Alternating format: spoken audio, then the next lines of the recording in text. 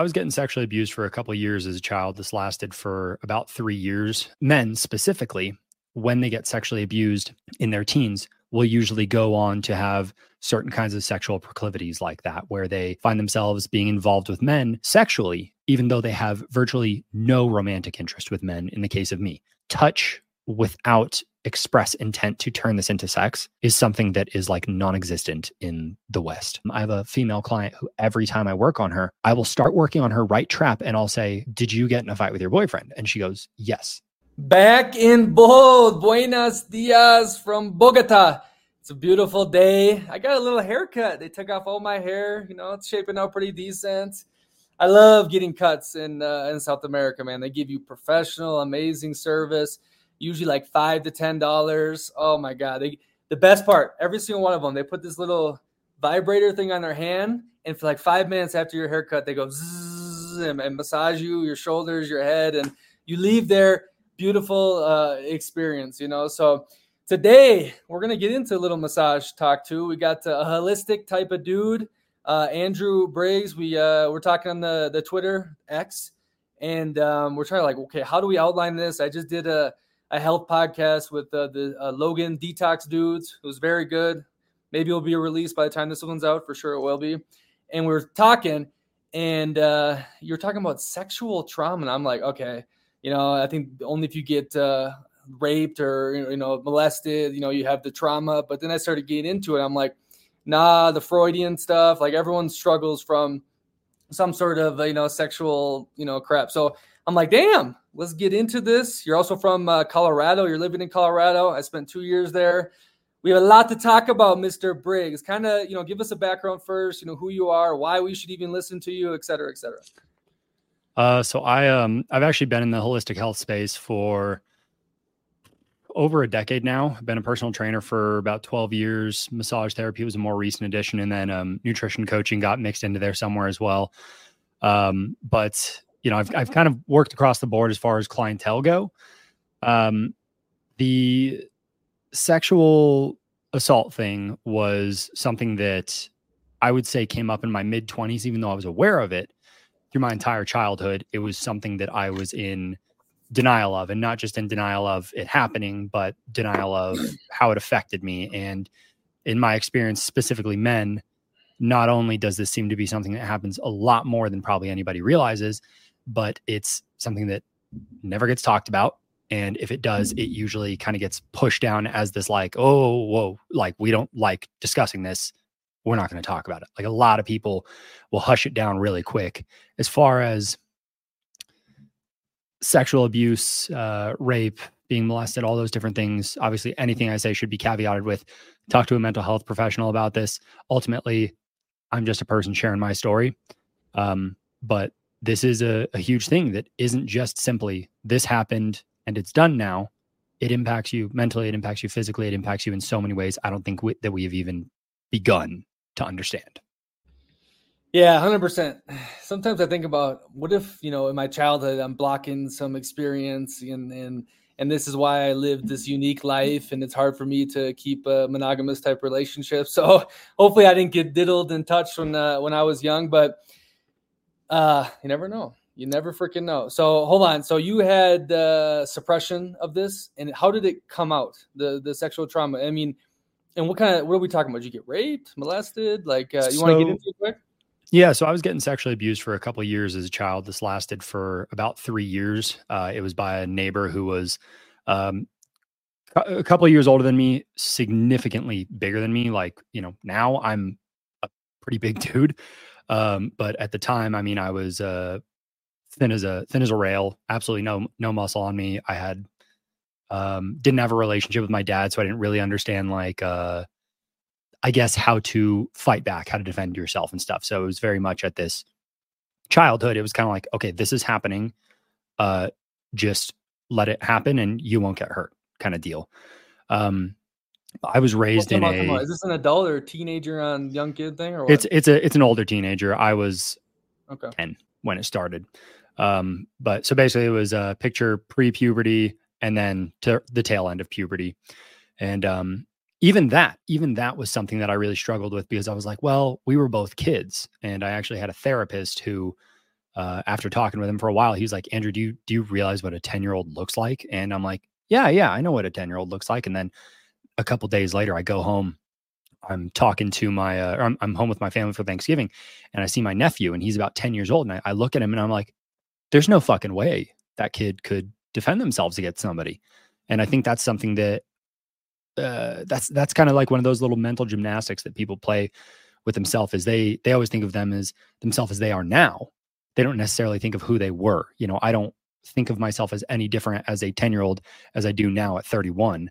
I still feel like me. But because of that, I look at who I am now. I'm 6'3", 200 pounds. And I'm like, well, why didn't I just fight back? And it's like, well, you couldn't. There was no way. And yeah, so I kept that down until I was 25. Also because I was raised in a very religious household. And that was something that he had actually used as kind of a way to keep me quiet, was like, you know, God is going to hate you. Your family's going to hate you. Your friends are all going to think you're gay, this, and that. So it was kind of this very systematic way to kind of suppress what had happened and to make sure that I didn't say anything. And then that ended up leading to years of my life being really, really confused about my sexuality, thinking, okay, like, am I gay? Am I bi? Am I this? Am I that? And I would say, I refer to myself as straight, and I would say that's more true than it is not. But it's definitely something that kind of blurs that line for you.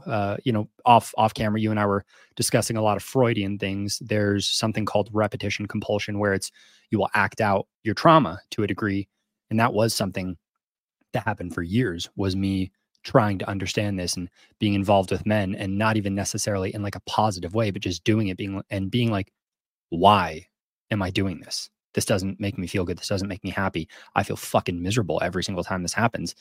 So it's very strange, the way that it impacts people. And I will say, men, when it comes to heterosexuality or otherwise as well, I think it kind of adds an extra layer of complexity to it.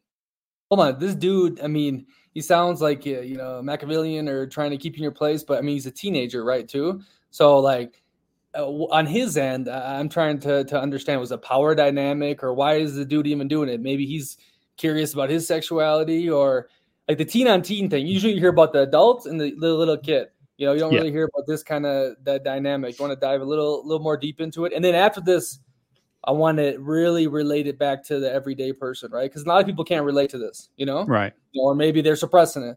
But yeah, I just find that interesting. Like this teenager dude, you know, doing it to not an adult. Yeah. So that was actually a big part of forgiving him, was realizing that the way that he was doing it, the way that he was, I'll use this term loosely, the way that he was kind of controlling my perception and how I felt about talking about it, it was so meticulous. There's no way that it was just something he figured out as a child. It's almost surely something that he learned. There's a stat out there that shows the majority of people who were sexually abused as a child never go on to repeat that abuse, but almost in a confusing sort of way, the majority of people who are sexually abused, or excuse me, the majority of people who are acting out this abuse on other people were sexually abused as a child. So there is essentially this very, very small number of people who are doing the majority of sexual abuse to others, and the majority of the people who have experienced it never go on to do it. So it's this weird inversion that starts to happen. So I know that what he was doing to me almost surely happened to him.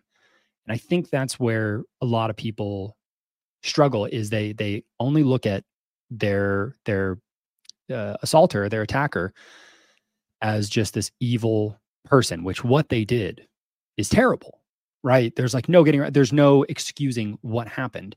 But it's a big part for me personally, and what I do think is a big part of it for everybody, is being able to look at that person and say, almost surely this person is a victim of what they're doing to you. And in this fucked up way, it's probably them trying to understand that trauma as well. And you're just the unfortunate recipient of this horrible thing. Right.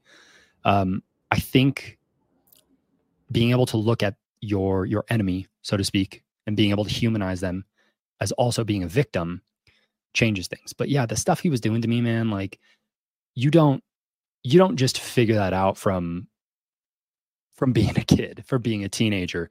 You figure it out from somebody else doing it to you. Yeah, another point I was going to bring up too. This is a lot of times said by the very religious or hardcore conservative, is that a lot of gay people, and you were talking about it, like they believe that they were touched as kids, so that's why they keep doing it. And you said you were experimenting with the men, and then but you hated it about yourself. Now I'm not saying gay people don't exist and they all got touched at all, Right. but is this prevalent in this community a lot, or what? Yeah. So I'm actually about to release a 3.5 hour long podcast that's all about men's mental health. It took me 400 or 500 hours of research to get through all of it, to script it all. I've got a ton of different people who've had similar experiences speaking up, and we're doing everything from suicide, depression, sexual abuse, all these different topics. And one of the things that did come up quite a bit was there is, and this is something that you kind of got to tiptoe. This is something a lot of people don't like to talk about because they hear this and they go, okay, that means homosexuality is just a mental disorder. I do not think it is. I think that's insane to say personally. But there is some pretty undeniable evidence that men specifically, when they get sexually abused in their teens, will usually go on to have certain kinds of sexual proclivities like that, where they find themselves being involved with men sexually, even though they have virtually no romantic interest with men. In the case of me, I had never had a moment where I was like, oh, like I want to date men, but it was just, this was something that came up, right? So when people hear that, they go, okay, if there's a cause, then there is a solution. And they almost look at homosexuality, bisexuality, whatever it may be, as something that can almost be therapied out of you. And I will say, again, only in my experience, as I've gotten older, as I did more therapy, as I went through various healing modalities, it did taper down quite a bit. I would say probably a 90%, if not near 100% reduction in those things. But a lot of people hear that and they go, oh my gosh, conversion therapy, that's the secret. And it's like, no, dude, not at all. Like, that's horrible. So I think it's a tough line, and it's something that every individual who's experienced this, it's something that they're going to need to look into for themselves, is like, okay, did I feel these feelings at all beforehand? Does it go up? Does it go down? How do I feel about those experiences? And really kind of going inward. And this, as cliche as it might be, a lot of people kind of poo-poo journaling and reflection. I personally think it's incredible for you. That's where you really see what's coming up for you mentally, is just posing a question to yourself and saying, okay, do I feel, bisexual, gay, queer in any kind of way? And really being able to dive in on that with yourself and really see if any of that feels true to you. And it might, and it might not. But that, I think, is also something else that a lot of people struggle with, is they go, me personally, I'll actually speak from personal experience on this. And I know that it did apply to several of the other men that I've spoken to about this, is if they do find themselves feeling gay or bi or whatever, they go, well, I wouldn't have been this way if he hadn't done this. And it becomes this almost internal self-disgust, right? Where they go, I'm broken now, or I've been changed, or I have this permanent mark on myself because of how this person impacted my mind. Yeah, you see that a lot with like the hardcore Christians who, are speaking out against gays, but behind closed doors are doing the crazy stuff, right? Always. But my whole thing, I don't like it pushed on kids, but I also understand if a kid is like confused when he's young and is like, I don't like girls at all, it's good for them to have the resources. But kids are so malleable, and today it's ridiculous what they try to like push onto the children and whatnot.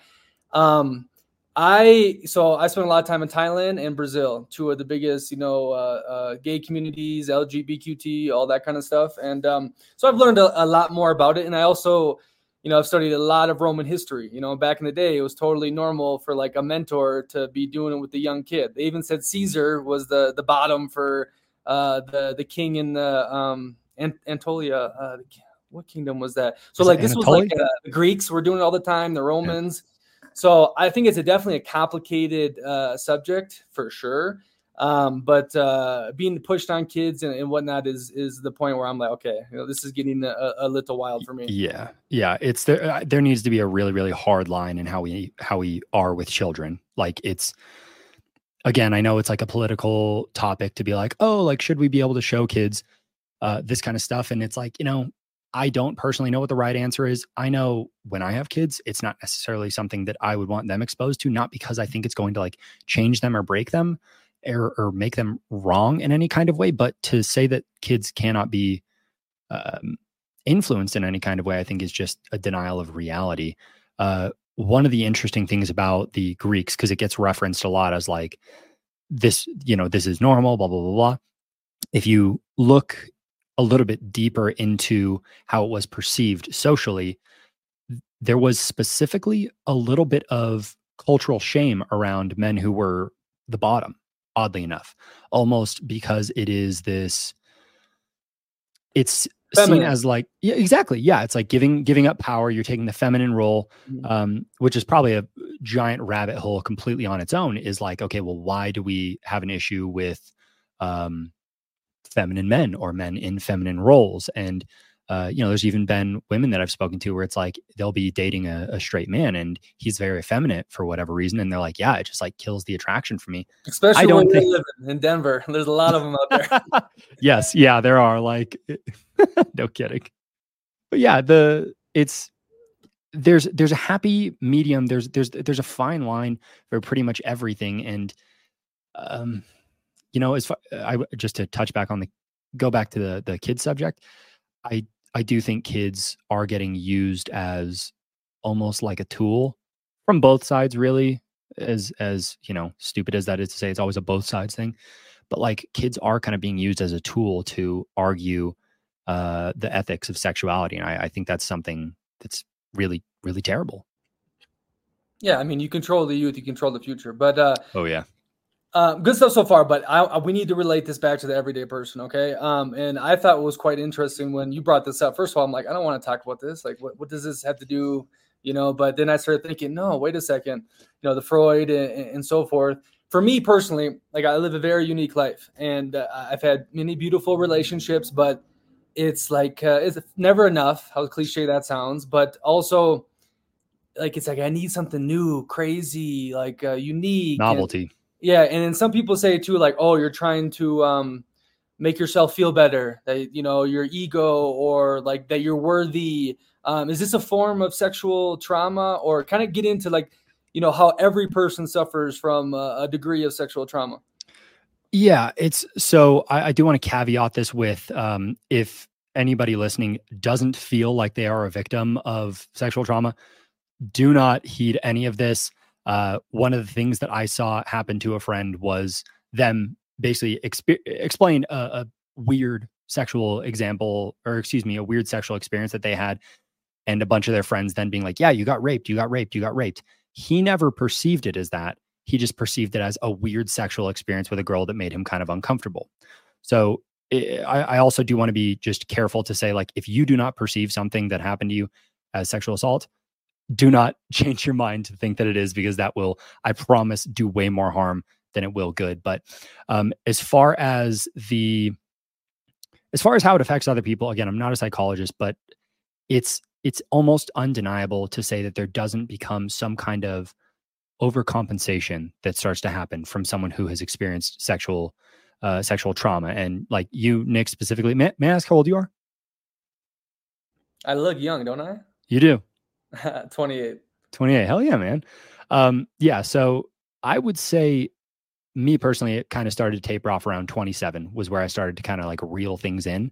But there was this long period of time, and you see this with a lot of people where they get into extreme sexual acts, or they're always chasing a new partner or a better number, almost like there is going to be some kind of value of manhood between another partner's legs, So they're always like searching and searching and searching. It's like, okay, I'm going to fuck one more person. I'm going to fuck one more person. I'm going to, get one more body. And then I'm going to feel like a man. Then I'm going to feel good. Then I'm going to feel worthy enough. And all my friends are going to see me and, oh my gosh, this guy gets so many girls, blah, blah, blah. But it's like, ultimately, what does that really do for you? Beyond you go, okay, I can get a girl, or okay, I can get a guy, or whatever, whatever you're into. But people will use that almost as a coping mechanism to go, yes, this terrible thing happened, but look at what a man I am. Look at how easy this is for me. Look at how many people I can get. Being able to step away from that personally is kind of a step in healing that trauma, because this isn't going to be for everybody. But when you really look at chasing that, what are you really chasing but a kind of a pseudo version of what you experienced, right? So the feeling, the adrenaline, the heart pumping. Like, I mean, obviously my life is, I've traveled the world in dangerous places. I'm a part-time professional athlete because that gives me the emotions. Like, I'm always searching for, the feelings of feeling alive, right? So, and here's where I push back on it. And, I don't think I'm as crazy as I am. Of course, you get very hedonistic in this lifestyle, especially if you're living in places like Brazil. It's in the air, the sexual energy. But where I push back on, and this is like, the red pill guys and the stuff that's just blown up in the mainstream lately, is this was normal a lot of the times for men back in the day. The kings did impregnate hundreds of women, Yeah. So is this not a biological imperative for me to want to spread my seed? Should I? That's where I kind of like, okay, wait, is this actually wrong, or is society shaming me for, being a lover? But I do agree. It comes to a point where for sure you feel disgusting if you have no emotion, in these acts and so forth. But, even when I've had, beautiful relationships, after a while you want to go back out in the jungle, and hunt and feel good and get that emotional high, and then go back to relaxation and normal, Right. But I'm not disbarring that it could be from past sexual trauma or ego and emotional validation. I don't go one or the other. Yeah. So I don't necessarily think that it is one or the other either. I would say it's more so a matter of what is the long-term goal. So like me personally, I've wanted to be a dad since I was 10 years old. I'm now 31, so I'm 21 years late on this. Partially because of relationships that just didn't pan out. Ultimately, completely because of relationships that just didn't pan out. Sometimes it's how it goes, but that's something that's really important to me. So when I stack that up against the things that I was doing in my mid-20s, trying to sleep with as many people as possible, it's like, okay, is that congruent with the lifestyle that I want? So whenever people are doing these things, it's not bad. It's not wrong. It is wrong insofar as it is inconsistent with who you believe yourself to be or where you want to go. So you, Nick, talk about yourself as a professional in your workspace, as a professional athlete. I assume you've got different kinds of goals that are not tied up in sleeping with a bunch of random people, correct? So then if we look at it in that regard, you doing that is only as wrong as it is inconsistent with your goals. So let's say your next thing is... No. Oh, I mean, my goal is to live life, and do the experiences, share beautiful moments with people. I don't view, sleeping with women as like a goal. It's like you're meeting on a beach, you go on an adventure together, the little romantic bubbles. Like, there's nothing quite like the feminine energy, especially when you're on the road with the, different languages, cultures. Like, it's a movie, right? We all watch fantasy and romantic and all that. And those emotions are, addicting, and they make you feel like you're, living. And that's what I chase. I like to live, whether that be with the athletic stuff, or that be with traveling the world, learning new cultures, and whether that be with women. Right. So let me clarify. When I'm saying you, I'm meaning more in the royal you sense. Anybody. I'm using you because we're talking right now. But when anybody has a goal that is incongruent with that, and that they've gone too far to an extreme. So if somebody, for example, is like, okay, this year, like, okay, I've been stuck at making X amount of, let's just say like 70 grand. I've been stuck at making $70,000 for the last 3 years. I really want this year to be the year that I make 100,000. I want to break 6 figures. And every single day they're swiping through Tinder, they're DMing chicks on Instagram, they're going out meeting chicks and blah, blah, blah, blah, blah, blah, blah. And it consumes every single aspect of their life. It consumes every single moment. Then it's like, okay, this has gone from a fun thing where you're sharing energy, you're having experiences with people. It's now become a crutch for you that is detracting from the ultimate goal, right? So there are people who will take it to such a significant extreme because they need that validation. They're not getting it in their business because they're clearly not hitting that business related goal. They're not growing themselves physically, financially, whatever way that they want. But they go, you know what? I know that if I can sleep with this person, I'm going to feel good for the next 5, 10, 15, 20 minutes, however long, right? Yeah, I like that. Something that just came to my mind. The sexualization of American culture, especially relating to the abundance of pornography. This is a form of sexual trauma for many people, especially kids who use this, no? When they're watching other people do it and crazy acts, and then they go down the rabbit hole and it keeps getting worse and worse. Is this a deeper form of sexual trauma as well? Because if it is, then everyone, has had sexual trauma, basically. Yeah. So I guess what do you mean by kids specifically? Like what age group will we be talking about? I mean, the kids start jerking it, really young, especially now. I mean, all these kids got the smartphone when they're 6, 7 years old. I mean, it's freaking crazy. Yeah, that's a weird one to think about, because I remember my friend had a PSP, which a lot of people probably don't even know what that is, a PlayStation Portable. It was one of the few things that you could like download porn onto. And we would be sitting in what was called enrichment classes, basically like kind of a, pseudo class where we just sit together and get our shit together for the day. And I remember one of my friends had a bunch of porn downloaded, and we had like a group of like 6 dudes just, staring at it during class. And it was just like, oh my God. And I remember being in elementary school and finding a ripped up porn magazine on the side of the road. And this is before I had any idea of what this was. I mean, I had no idea what the difference between like a boy and a girl was beyond like external appearances. I didn't have any idea of what genitals were. And I remember seeing this porn magazine and rolling it up and putting it in my backpack and showing it to my friends at school and like tearing out pages for each of them, coming back home. And every single night I would take it out of my thing. I would look at it and I would just be like, I don't know what this is, but this is something, right? And my mom ended up finding it in my closet, and I got in a shitload of trouble and I had no idea why. But I think it's undeniable to say that and possibly nothing but love toward my mother. But I think that, and possibly my mother's reaction as you've just done something bad, I think it'd be naive to say that doesn't have some kind of impact. Like if children seeing people get murdered on the internet, something that hopefully nobody would have to see at a young age, is going to impact them. If playing, as the media likes to say, playing violent video games is going to impact these kids, you can't even begin to say that being exposed to sex and pornography and all these degenerate behaviors around it, you can't begin to say that that's not going to impact kids. I've been on that no fap for 6+ years. Okay. Fucking hell, dude. Yeah. I was never like a dude. No wonder you're chasing women in that way, bro. Your balls are probably swollen like basketballs. It's got me in the sticky situations, no doubt. But pun intended. Yeah. There's no question in my mind the pornography, I think in 20, 30 years will have like the same sort of science behind as when we used to prescribe smoking cigarettes. I think this stuff is damaging young people at an alarming rates, flooding the brain with dopamine, showing them things that is crazy.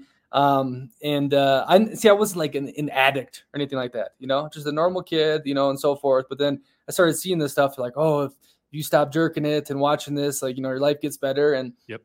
It did. Awesome. I mean, it was amazing, the transformation benefits, but more so the discipline. Like if you cannot jerk your dick, like, they'll go in the rest of your life. Like quitting the ultimate biological drive. Exactly. But so to me, I think if we talk about sexual trauma, I think a lot of dudes, young kids, and they get blasted with those pixels, and seeing that crazy stuff is going to like shock them. You know what I mean? Like, just like you're looking at this, like, I don't know what it is, but I think I like it. I remember thinking this is important, and I couldn't explain it.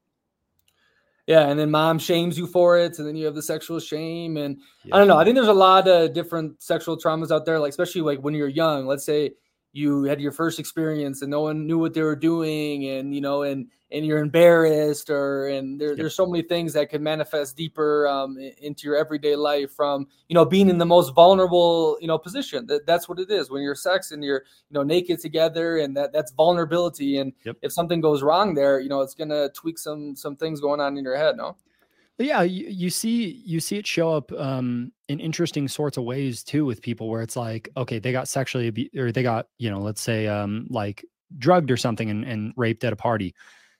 Well, why did that person, and I'm not speaking for everybody, but this is how I know some people have interpreted it. One of my friends who she's a gal, and she was very fit, very strong, very conventionally beautiful, and she got sexually abused, and because of that, tried to make herself as unattractive as possible. So she gained as much weight as she could. She stopped, and people might hear this and I guess feel some type of way, some level of disgust toward it. But again, we all have different trauma responses, and people do what they do. But she stopped showering. She was rarely washing her clothing. And when she would go to bed at night, she would sleep with her clothing, including her shoes on, just in case she needed to run.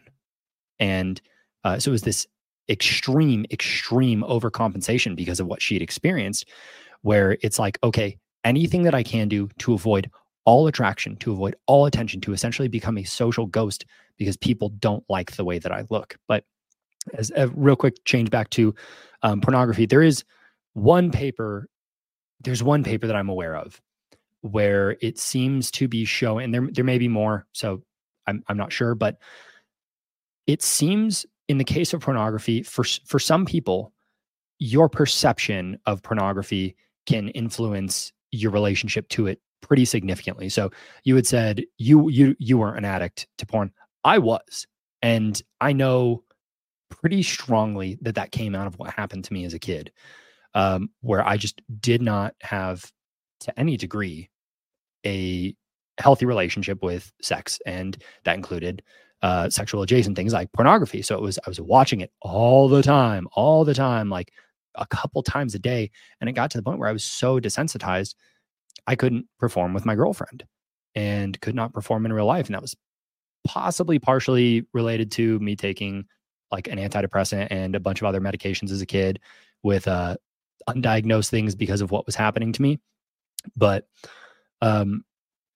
there's people out there who can watch porn and be totally fine. There are people out there that will watch porn and become completely desensitized. So to not paint too broad brush, anybody hearing this who's like, well, you know what, I don't have an issue with porn. You might not, and that's fine. I don't still personally see the benefit in watching it. It's like, I don't really see what you gain from watching it that you wouldn't gain from just experiencing it with a real person or being able to go through it in your head or whatever it may be. It's like the drawbacks are potentially infinite. The pros are you maybe nut a little bit quicker. Yeah. I'm very libertarian, so people do what they want when they want, but Absolutely. I really push everyone. That stuff is devilish. There's some weird stuff in the industry. You got to look into who pushes it and why they maybe push it. I definitely think it's actually going to become more important for one sector of the population that is becoming bigger and bigger, and that's dudes who are not getting laid, right? It's happening in the West all over, where the incels and these kind of dudes who, are checking out of society, So we're going to have to, do the AI and have them put the mask on to get their needs met. Otherwise they go crazy. This is the dudes that, some of them start shooting up schools and whatnot. So maybe it becomes a form of placation, but if you're a normal dude or whatnot, you're being placated too by partaking in watching other dudes bang women. I mean, it's yes. crazy. Yeah. Like conceptually what you're looking at is so strange. Like watching somebody do that, it's almost like, it would be like watching somebody else make money. It just doesn't make sense. Like this is detracting from you doing the thing yourself. It's also, you mentioned incels. Have you ever heard of gym cells by chance?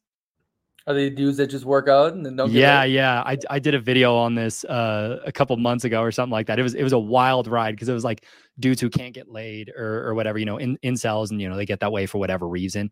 But incels who basically make their primary thing in life like, okay, I can't get XYZ, I can at least go to the gym. And it was actually a really, really interesting like subcategory of like people to go down. It was a really cool rabbit hole. Yeah, I mean, at least that's productive. You Yeah, always see exactly. those kind of like off jack gym dudes that kind of like aren't socially calibrated. But yeah, I'm worried about that though, because it's Yeah. happening like drastically in the West. If you go to Brazil, bro, you'll see just the dorkiest dudes with beautiful women. And I have my own theories on why this hypergamous, that's another red pill term, Yeah, is hypergamy. happening. Yeah, in Europe and in the United States, Western Europe for sure. But yeah, I don't subscribe to any sort of pornography or think there's any sort of benefit besides placating dudes that Yeah. hopefully don't check out. I did want to say the massage. We're going to talk about massages because this is a huge Right. point in my life. So I lack a lot of oxytocin. That's probably another reason why I chase women, to get that feeling of motherly love, cuddling Yep. and feeling good because I'm usually on my own, solo traveling, foreign countries, different languages, cultures, all that. So I've learned though that massages really help out with that, releasing the oxytocin. So, a Thai massage. Oh my God. I love Thai massage, the Swedish massage, and I've also had friends that, dabble in the Tantra and show me some interesting things. And you're Yeah. a massage therapist, Massage correct? therapist. Yeah, yeah. So I've been licensed for a couple years now. I have worked with everybody from working with world record athletes to pro bodybuilders to I've worked on my mother and I've worked on gals that I've dated and obviously just average clientele who just want to relax. And with each one of those intentions, you've got a significantly different kind of massage. For some people, it's they just want to move better. For some people, it's they're in immense amounts of pain. For some people, it's creating a more comfortable relationship with touch. And there has been a good number of people that I've worked on where they've actually started crying on the table, and that's something that really throws people off the first time that it happens. There's a book called The Body Keeps the Score by Bessel van der Kolk that is basically about how the body stores emotion. So we get into different somatic therapies of trying to release trauma from the body. And again, rabbit hole all on its own. Some people dispute it. I think there seems to be a lot of validity in it because there will be people where you see, okay, this thing, like one of the things that comes up, I have a female client who every time I work on her, I will start working on her right trap and I'll say, did you get in a fight with your boyfriend? And she goes, yes. And every single time I work on her, or not every single time, excuse me, the times that I'm working on her traps, I can feel significantly more on that right side. And it's gotten to the point now where she'll say, you should probably just start on my right trap. And that's like my cue that they got in a fight recently. But an interesting thing, really, really interesting experience that I've had is people have this idea of only men can be predators, only men can be sexually deviant. I have had a significant, huge, huge amount of women who will try to push the boundaries during massage. And like when I really tell people about all these stories, how many times I've been propositioned by women, like don't get me wrong, it happens with dudes a lot too, but in a strange way, I don't want to say like I expect it, but it's because of how we are in the society. I was more surprised to see that it happens with women to any degree and how often and how bold it is. Like I'm talking, it'll be something as simple as like I will have a woman start rubbing my thigh to I have had women rub my crotch. I have had women be like, hey, yada, yada, like this is my husband. Like, how would you feel about like coming and hanging out with us sometime? I mean, it gets really, really bold. And for whatever reason, it seems to usually be older women, mid 30s to like 50s and stuff. And I don't know why that is. Maybe it's just finding that novelty, being bored in their lives or whatever. But it's it really, really surprised me.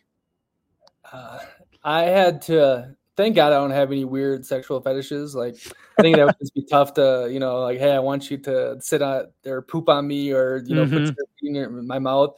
I'm pretty plain Jane, okay? So I don't Right. think I got too screwed up as a kid. Good way to But be.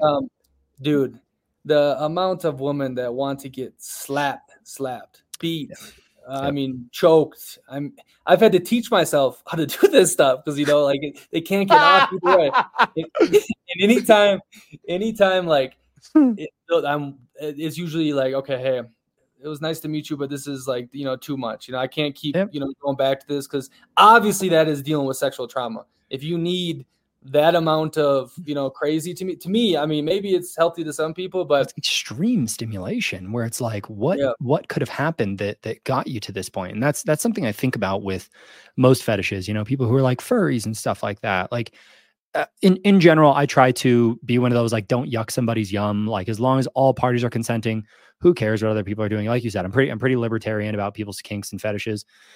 But it does at least give me pause where I go, what happened to get here? How much of this is like innocent, silly little things, and how much of this is based in trauma? And the other thing with the people who end up preferring more intense and violent sexual acts, it's like that doesn't come without a risk.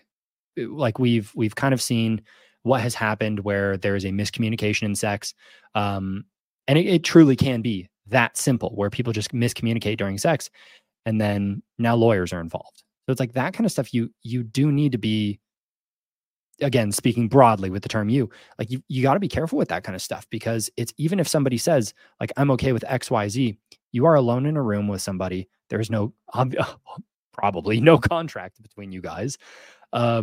So anything that happens behind closed doors, you've got to be really confident in the trust that you have with that other person. That's one of the other reasons that I stopped being so I guess loosey goosey with who I was sleeping with, was because I was like, okay, if I don't really know this person, that means I don't really know if I can trust them. I don't really know their history. I don't know how they're going to respond to these things. And it gave me a lot more pause around that, because I was like, I don't know how this person will be 24 hours from now. If they're going to say, you know what, I know I said I was okay with that, but I'm not okay with it anymore. And yeah, I just kind of stopped taking the risk. My general litmus test is, would I trust this person at my home by themselves? And if the answer is no, then I should not sleep with them. Yeah, anytime I go back to the States, I mean, it's got to be, I got to see text messages. Like, I'll even do a voice memo like, hey, please confirm this. It's bad over there now, Yeah. And I'm not blaming this person or that person, but you need to protect yourself at all costs if you're in the United States right now. And that goes for the women too. Like, it's, sleeping with random people. You don't know who that person is really. Like, you might be into these really rough, intense things, and that's fine, but you don't really know if that person is trustworthy and if they can, measure the intensity at which they're going with you. And if things go beyond your comfort level, are you going to be comfortable enough with, let's be real, a stranger? Are you going to be comfortable enough to say, hey, that's too much, after they have just struck you? Yeah, before we go back to the massage stuff, my last point on this, there's a book, I think it's called Red Letters. Maybe it was in the 70s or 80s, I believe, in England. And it was a bunch of anonymous letters sent in to this publisher or whatnot about these women, their sexual fantasies. And this is, still not super, liberation, type, well, kind of hippie area, right, I guess. But, and the book is insane. The stuff that, a lot of women's desires, and maybe a lot of them won't admit it, are more extreme than men. I've never tried or thought about doing some of these things that I read. And the more you talk to women, they open up with you. They'll tell you, like, they're not, I'm not going to say deviant, but they're sexually, just as crazy as a lot of men.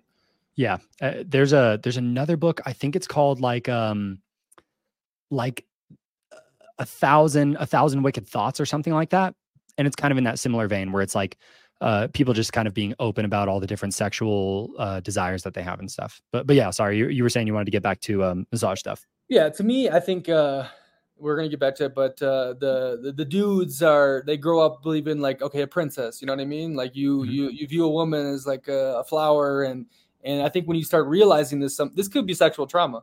when the woman asked the man to slap him or punch him in the bedroom. I mean, to me, I was like, whoa, like I'm a good boy, like I think that's a form of sexual trauma. But to the massage stuff, yes, dude, like I've had so many massages, especially in Thailand. I'm talking $5 massages from some 70-year-old, Thai grandma that is stronger than any man I've ever met. The way they twist you and turn your body, and you go to the massage and you're literally floating. It feels like you're in the clouds. The massage is ridiculously powerful. And the biggest thing I've noticed, a good massage or a bad massage, is if you can feel when the masseuse is like into it. You know what I mean? Not just doing the job.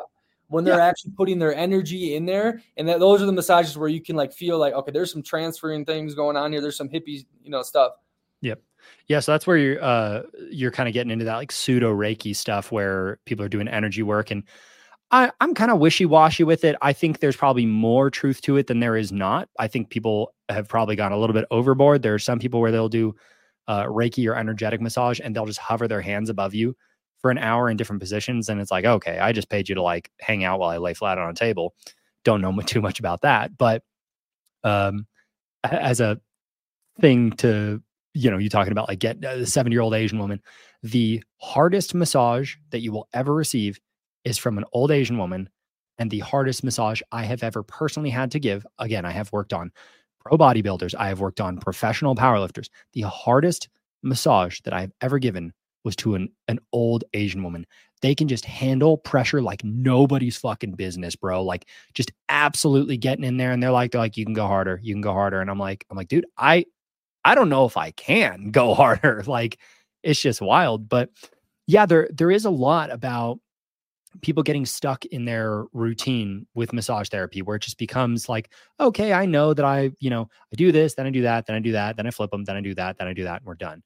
And I think it's a good idea to have kind of a rough, how would I put this? Like you have kind of a template that you use, but you use that to be exploratory with how you're going to get through the massage. So it's in the beginning when I'm working on people, I'm going through and figuring out what's not moving well, what feels tight, what feels like we can get a lot of movement out of it right now versus what feels like it's not going to respond well to touch. And it really does allow you to be more intelligent and more, as you put it, like in the massage, being able to work with that person and their biology and their body is by doing a really detailed either intake as a questionnaire for some people or doing a really detailed assessment in feeling how their body's moving. Interesting. Get into Tantra for me. Can you? More of the sexual massage that has been going on for, thousands of years, because it's obviously taboo in the West. Yeah, I don't know why it's taboo personally. It's kind of tough for me to touch on it because it was something that I was looking into, God, like 10 years ago. I think when I very first kind of started getting interested in massage, that was when I got like my very first massage was like, okay, like what else is there to this? But I think being able to have touch without express intent to turn this into sex is something that is like non-existent in the West, where it is basically like, okay, I'm interacting with, this person on a date. The end goal is we're going to have sex. And like, again, not that there's anything wrong with that. Maybe that is the goal and that's fine. But I had a female friend where she had actually mentioned she couldn't remember the last time her husband had touched her in a non-sexual way. And you've kind of talked about some of the red pill stuff. That's something that I think red pill gets relatively correct, is that being able to still understand that you can't just go like bam, bam, bam, just formulaically get there.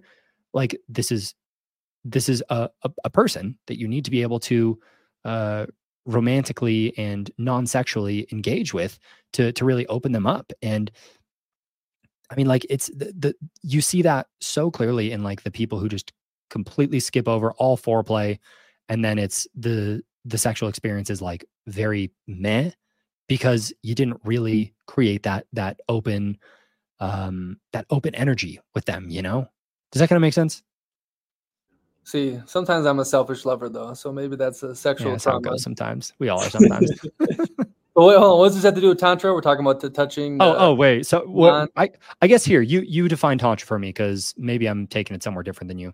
a more sexual massage, releasing the sexual energy. You know, like the barely touching your skin. Sometimes get Yeah. the goosebumps.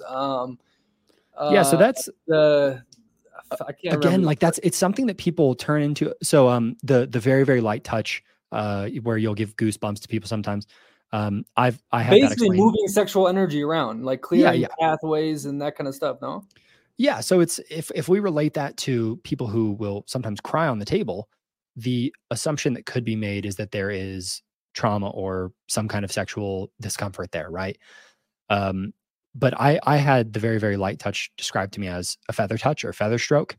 And it is interesting because there is a lot of taboo around these like very, very soft, um, kind of pseudo sexual, I suppose I'd put it, massage that isn't necessarily sexual for sure. You know, it's not like matter of factly sexual. So like hands are treated as a very sexual thing because think about it. Who are you going to interlace fingers and hold hands with? Or the inside of the thigh where the adductors are. That's another spot that a lot of people get really, really scared of. Working on people's pecs. There's a lot of taboo around that. But there's something about, as a massage therapist, being able to work on those areas and them know that it is a safe thing for them to happen. It's without getting too froofy, there's something really beautiful about being able to do that, being able to work on somebody and them know that it is a completely safe space and know that there's no risk of anything beyond this kind, caring, loving touch. I had a massage partner in massage school years ago, and he said he's working on me, and he goes, "Man, can I tell you something kind of funny?" I go, "Yeah, what's that?" And he goes, "I've realized that when I give a massage, if I pretend it's somebody that I'm in love with, I give a way better one." And I was like, dude, I feel you. Cause like you can't put your hands on somebody in this way without caring to a degree. And whether that's caring about them romantically, sexually, or just as a person that you want to help, there's so much that goes into the intention of touch. And I guess, again, being able to use touch in a non-sexual way, I think it's something that we have completely lost in this world. I got a question. So I've been Hit me. meditating for a long time, since I was 11 years now, Mhm. and I've gotten a crap ton of massages. So like when I'm on the massage table, I can basically get in a trance and let go of every tension and whatnot. Like masseuses love massaging me because I'm so free and not all built up. What percentage of people is that for you? Like how many are like just free on the table, or a lot of them tied up and scared of the touch? Percentage, that'd be a tough one, but I can say there's usually a type that you see. Usually the more rigid people, we'll call this like the boss babes or the high performer dudes. Those are the ones that are usually a little bit worse at giving up control because look at their life, look at how it manifests. They're always in control. They're always holding things. They're always working in certain ways. They've always got this very they've always got that rigidity and it physically manifests on their body as they are stiff, right? But then you look at these people who are very happy, hippie, flowy, yada, yada. I mean, I've never looked at one of those people and been like, oh, you're going to be a tough massage. It's like, I know the people who are very in touch with themselves, very in touch with, all these different, I guess we'll say more natural or holistic roots in themselves. They tend to be significantly easier, but there is also something to the fact that I am a man. I'm very clearly a man. Like I have a fucking beard. I'm 6'3", I'm 200 pounds. I'm not like a tiny, fluffy little dude, you know? So there will be times where a guy will come in and he goes, shit, this guy looks like me. And there's a little bit that kind of peeks up in their head that just makes them kind of stiffen up. And there's been times where I have like had to make a joke about it, where a guy will just not let go. He'll just be stiff the entire time. And I'll just be working on him and I'll be like, this is very rare, but I'll be like, hey, don't worry, buddy. This is all that's happening. And they'll kind of laugh about it and then they'll let go. But it's like there's in a lot of people this discomfort about being touched by another man. And in a very circuitous way, that was something that began to help me is when I got my first massage from a guy. And I said, oh shit, I can be touched by a man and it's not dangerous. That's interesting though, because from my experience and from a lot of stereotypes, a lot of like high powered CEO type of dudes are the ones that are getting dominatrix Yep. and whatnot. With a woman, it's always the doctors, the lawyers, the boss babes that are little girls in the bedroom. Right. They take off their masks because during the day they're working so hard, and then they want to just be a little girl and a woman. Yep. So that's interesting that in the massage room they're still all ippity and tight. Think So about hold the on, does this intention say they come in something? with. Does Oh, this can say you? something? Does this say something about a person that they can just be let go in the massage room? Like, does that means they're healthy and everything is good, or no? I don't know if it necessarily says something, but one thing I do want to say is that keep in mind the intention of why they're coming in, though. Like if somebody's coming in with that intention, but it's something they're uncomfortable with, that's still a hurdle that they've got to get over. But if you look at different God, what is it, like the big four, the big five personality traits? Trait openness is a big one, and you'll see certain people where you can just kind of see how they wear that. They're not someone who is traditionally like an open person, and again, that's probably showing up in different kinds of areas of their life. So if I take this down a political rabbit hole, trait openness is usually less common in conservative people, and you can kind of get a vibe for like what someone's politics are after you talk with them, or do a good intake with them, and then you're working on them for an hour. You kind of start to figure out a little bit about who they are. And these people who lack trait openness, usually conservatives, are a little bit slower to give up control because it requires that. It requires you to give up control, and it's not something that they're usually used to, and that shows up in a lot of different ways politically for them, probably. That's very interesting. Like I said, I'm on my own a lot, the solo traveling, so I control, most of my day, most of where I go, and I don't answer to no one, like when I'm in the team sports, obviously, but you're in a leader role as a quarterback. But I can easily, through the meditation, probably get in a trance and let go for a masseuse. So that is a learned skill, by the way. You just reminded me of something. That's a learned skill that you have done. You have actually taught yourself to let that go. There will be times where I'm working on people and I have to say, hey, take a breath, or I'll have them intentionally stiffen up as much as they can because you force that stiffness and then let go. I mean, anybody listening right now, tense up your entire body for like 10 seconds, as much as you can, and then just let go, and you will feel more relaxed. So sometimes it takes that cue, but you have learned that skill, obviously. Hi, buddy. Hey, we got a good hour in here. We could talk for a lot longer. But I was going to say, I do got a client in a little bit. Yeah, give me 5 practical things for the everyday person to get over, whether it's sexual trauma or have a healthier life. Because your main thing is, like health and whatnot. Yeah, so yeah. 5 things that we can do today if I really wanted to. I'm going to start off with an obscure one. Start out with an elimination diet. You need to learn how foods actually affect you. I know that doesn't seem like it's connected, but it does, because your gut health is related to your mental health. There are certain foods that will kind of get you a little bit more wired. And I don't mean wired like coffee, but it will just kind of, put you in that fight or flight a little bit, just because your body doesn't handle it well. Being able to find out what kind of foods trigger you as a unique person with a unique diet and unique needs is the key. You can literally Google elimination diet and it'll come up. Or I believe I have a video about this somewhere, but that is going to be probably number 1. 2, get into journaling. Everybody should journal. Even if you say, hey, I don't like journaling, you can literally start out with, I do not like journaling. Andrew said that I should do this. Andrew's probably a fucking idiot. Andrew doesn't know what he's talking about, but you know what? I'm going to do this anyway. Just do that for 5 minutes and just see what comes up. I think you'd be shocked. 3, try to look at the root cause. 4, stop bashing your parents. I realize that our parents inflict us with their traumas and their struggles. I can't remember the exact quote, but there's a quote out there that it's like, to have children is to know that you will fail. Like you will harm your children. It's just how it is. So as we grow up and eventually have kids, we're going to fuck them up the same way that our parents fucked us up. Being able to forgive them and know that they're imperfect is probably another big one in there. I believe that's 4. And then 5. If you're open to therapy, do it. If you're a man, I personally say that you should have a male therapist because men communicate differently than women do. And psychotherapy is something that is completely dominated by women. A lot of the guidelines are written by female psychotherapists. Not that there's anything wrong with that, but we've got female treatment that men are being treated by, and men generally tend to not communicate through just talking. Men generally tend to communicate through solutions, right? And if you're not open to that, I'm almost certain that you can probably find somebody who does psychedelic therapy. And I cannot recommend that highly enough. That was probably an 80% reduction in my symptoms personally, was my very first psychedelic therapy experience. What, shrooms? I did MDMA actually.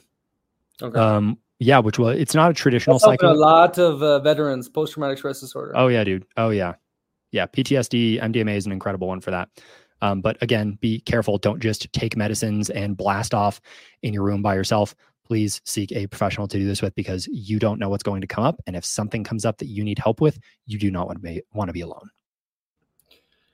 Yeah, all good points. I don't believe in therapy. This is my therapy, podcasting. But yeah, dude. I will say this. I'm lucky to have a very important person in my life that I can talk to about anything and everything, who is very smart. So that is like my therapy. If I didn't have someone like that, oh, of course, you go pay someone to talk and open things. And maybe it is good to have a totally neutral, opposite perspective. You know what I mean? But therapy is very, don't go to the therapist, the shrinks. It's nuance and everything. There is a lot of crap in that industry, though. You know, oh, yeah. I think a lot of them sell fish oil, and but to communicate snake oil problems and to talk, Snake oil. Snake oil is better. You're good. To communicate your problems and hear you say it and get some decent advice is a great thing. But I'm lucky I do a podcast, and I'm lucky to have someone I can talk to. So. Yeah, definitely. And it's, you gotta find the, I treat everything like a grocery store, therapy included in that. Don't just jump into therapy because everyone says to. If something is not good there, leave it, find something that is. Awesome. All right, buddy, where can everyone find you? Okay. If they want some massage advice, health advice, sexual trauma advice, how do they reach out to you? So you can find me on most social medias, Real Andrew Briggs, REAL Andrew Briggs. Okay. You can find me on YouTube under Holistic Motion. I'm going through a rebrand right now. So presently my website, I had a former business partner that I was with. Website was pridefitness.us. If it's that presently, but it's going to be holisticmotion.com. So yeah. Also my client just got here. You got any closing thoughts for me? No, buddy. Hey, great to meet you. Hey, brother. It was a pleasure. Thank you so much, man. Ciao, yeah. And then I have a podcast as well, Holistic Motion. Go find me there, guys. Hi, buddy. Enjoy. Cheers, bro. Later. Live bold, everyone.